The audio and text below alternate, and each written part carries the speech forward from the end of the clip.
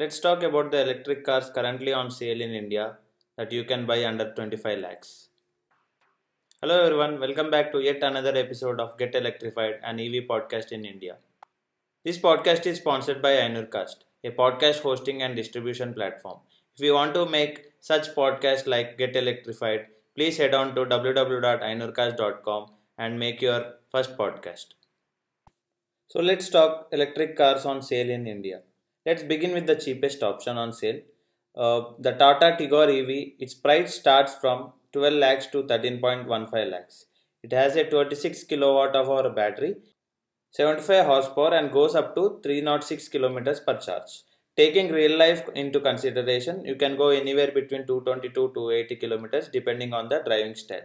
This is the best option when it comes to electric cars in India for the budget buyers. Let's now look at another car from Tata. It's the Tata Nexon EV. It's one of the highest selling cars in India.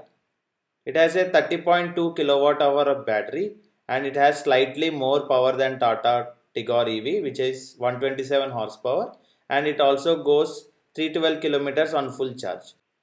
Taking a real life reviews from owners, you can get anywhere between 250 to 280 kilometers per charge. It takes 60 minutes to charge from 0 to 80 in a fast charge, and also it takes 8 hours to charge on a 15 ampere home charge. Let's talk about another brand which is giving a strong competition to Tata in the EV space in India, which is none other than Morris Garage MG Motors. MG has its electric vehicle, which is the MG ZS EV, which is priced as 20 lakhs to 24 lakhs rupees, which is slightly more than Tata Nexon EV. But the MG ZS EV has a 44 kilowatt hour battery. It has more power than Tata Nexon EV, which is 140 horsepower, and it also has more fuel on range than Tata Nexon, which is 420 kilometers per single charge. There was also news coming out that MG is going to release a 500 kilometer per charge MG ZS EV in the coming months.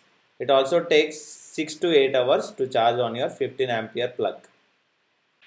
So let's talk about Hyundai. The Hyundai Kona Electric was on sale on India from last year itself, but Hyundai has not seen a lot of number of sales on Hyundai Kona.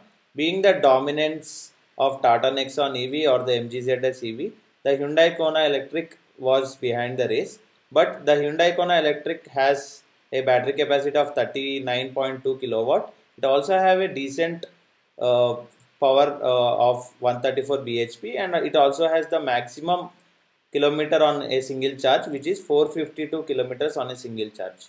It also has fast charging and slow charging capacity, but Hyundai has not given it as a great promotion while coming to marketing, so I think it has been fallen behind on the game of MG ZS EV and also the Tata Nexon EV.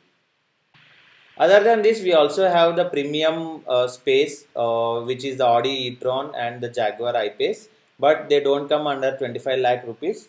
If you want a separate episode on that, please let me know on my Instagram. I'll make a separate episode out of it. So in my opinion, MG ZS EV is one of the strongest component when it's come to electric cars in India. The Tata is giving it a great competition. As you know, there are lots of cars coming out of Tata in the coming years, be it the Tata Tiago EV or the Tata Altroz EV. The Tata Altroz EV is also made sure that it has 500 kilometers per single charge. So I think the Indian electric car space would be very much dominated by Tata in the coming years, and much more companies will come into place. We also have many startups and also private firms which we never heard of coming out into the electric space and making magical numbers on the electric market. So that's all from my side. That's all for the episode 3 of the podcast. We'll be talking about more upcoming cars in the next episode. Please keep listening and share it to your friends. Thank you.